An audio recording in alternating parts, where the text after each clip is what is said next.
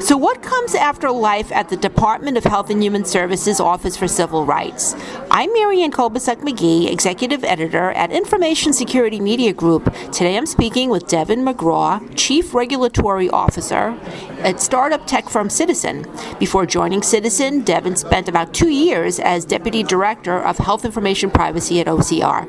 So now, Devin, for starters, first tell us a little bit about your new role at Citizen and about the company a little bit. Well, I'll start with the company. So we very much are genuinely a startup. We had our first day on November 6th, and we're very much in the building stage. But what our mission is to empower patients with their data and allow them to collect it, use it, share it with whomever they want, contribute it to research. And we're aiming it as a tool for very sick people and cancer patients in particular to begin with, because we understand that they need a lot of data, more data than is often available through a portal or that might be exposed through an API. So it's a sort of deep data need. And we also have a healthy appreciation for just the challenges that cancer presents and how much there is a need for this data from a research perspective. In other words, if you're going to advance cancer care, if you're going to kill cancer, you're going to need data. You're going to need a lot of data, and you're going to need a lot of good data. The patients, they have a right to this data, and they really should be the ones to sort of collect all of that and share it with their caregivers and really control their cancer journey and be able to tell their cancer story in their words and with the institutions and people that they want to. So my role as Chief Regulatory Officer is pretty multifaceted. You know, I will, given my HIPAA background, of course, be responsible for coming up with our privacy and security policies, for talking to our users about what kind of commitments we're making with respect to their data, how we're going to use it, how we're going to protect it, making sure that it's protected in this very challenging cybersecurity environment. But I also, we're small. So when you're in a startup, you will do whatever needs to be done. And I probably spent the first couple of weeks when we got into our office space building desks. And the other day we got our business cards shipped in and they were not collated.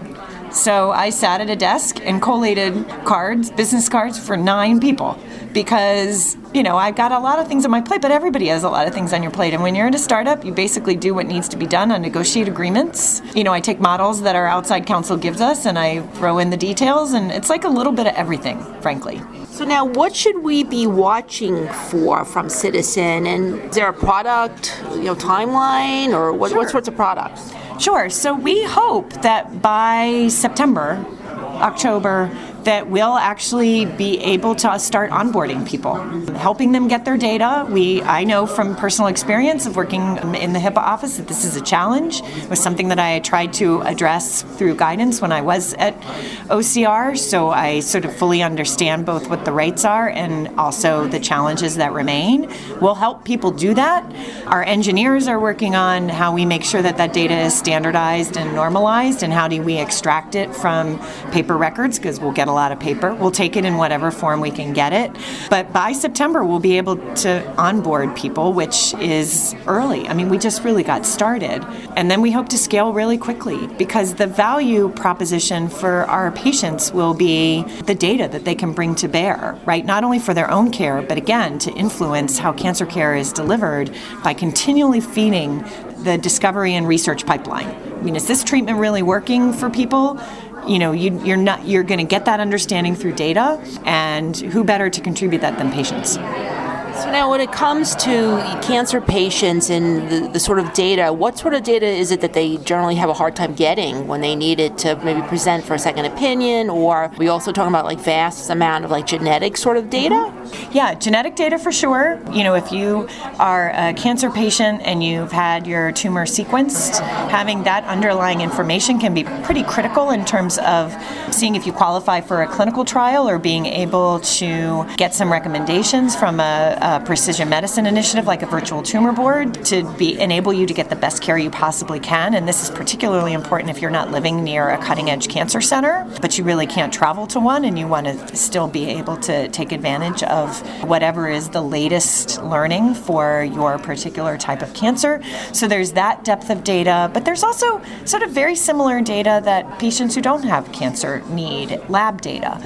accurate medications, information about other diagnoses. Many times cancer patients don't just have cancer, but they have other comorbidities that they're trying to manage while also undergoing chemotherapy or radiation or preparing for surgery or some combination of those things. So the data needs are very, very deep, and oftentimes what you can get from a portal or potentially exposed through an open API is not really that full stack of data, even though all of that is designated record set data, the notes, for example. And so there may be a time where, we'll pull what we can from readily available sources, but we'll have to do requests for stuff that is part of the HIPAA designated record set, but not as easily available. So now that you're away from OCR and you have seen from the regulatory's point of view the sorts of issues that healthcare entities and business associates face, what are some of the biggest lessons that you've learned there that you're bringing to this position where you know some of the challenges that the healthcare entities have and excuses they sometimes have about, why they don't make data available?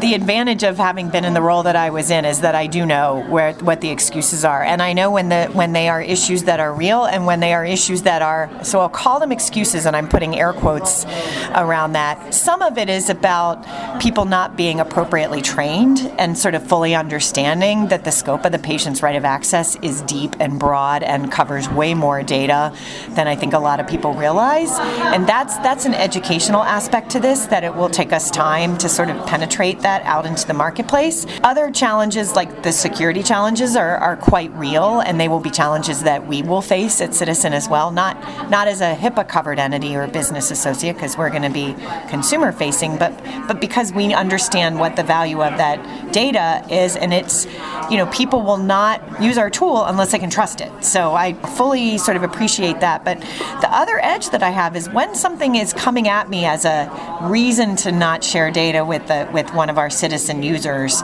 and I know it's not right from a HIPAA standpoint, I know exactly what I need to say to them and what I need to point to say, no, in fact, this is the right of the patient. And as we confront these obstacles for our citizens, I also know what it takes to bring a good case to OCR. So any complaints that we file will be very well documented, and essentially if I'm handing over to OCR essentially a ready case for them to bring, they might be pretty interested in it. I mean, obviously their choice, but if it's pretty well researched and pretty well documented where the deficiencies are, I think we've got some leverage there, right? And this is going to be, I think, a powerful tool. Would much rather have institutions cooperate with us than to sort of have to sort of hold the possibility of a HIPAA complaint over their head.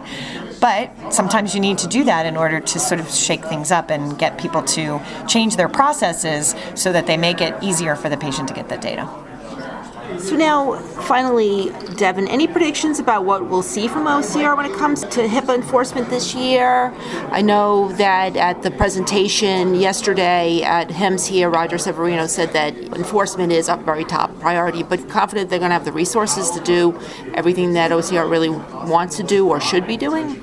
I think the struggle for OCR is that they're part of an administration that is trying to downsize the size of federal government. You sort of see that in OCR's budget from the White House. While at the same time, certainly I believe Director Severino's commitment to enforcement is a strong one. He comes out of a law enforcement background. He didn't come with HIPAA background to the office, but he's learned this stuff very quickly, and he appreciates and fully endorses his role as the HIPAA enforcer. He had a chart yesterday, you probably saw it during his presentation, where he compared the 2018 penalties and the 2017 penalties. And while 2017 was a pretty banner year, as we all know, 2018 is not that far behind, and the year's not over yet. It takes 2 to 3 years for these cases to sort of wind through the pipeline and get settled or result in civil monetary penalties. And there was a pipeline of cases when I left, and I I saw a couple of them get settled in the news. So I think that that's going to remain, but I do think that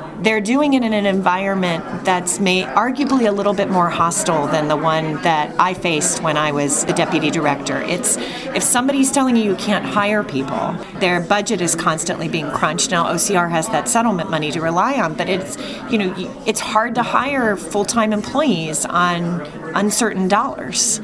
It's much easier to bring in contractors that way. But if you're also sort of facing a hiring freeze, not hiring freeze, there's this sort of sense that you have to justify every new person that you bring in the door. That does create some challenges for them. Thank you, Devin. I've been speaking to Devin McGraw, and I'm Marianne Kolbasuk-McGee of Information Security Media Group. Thanks for listening.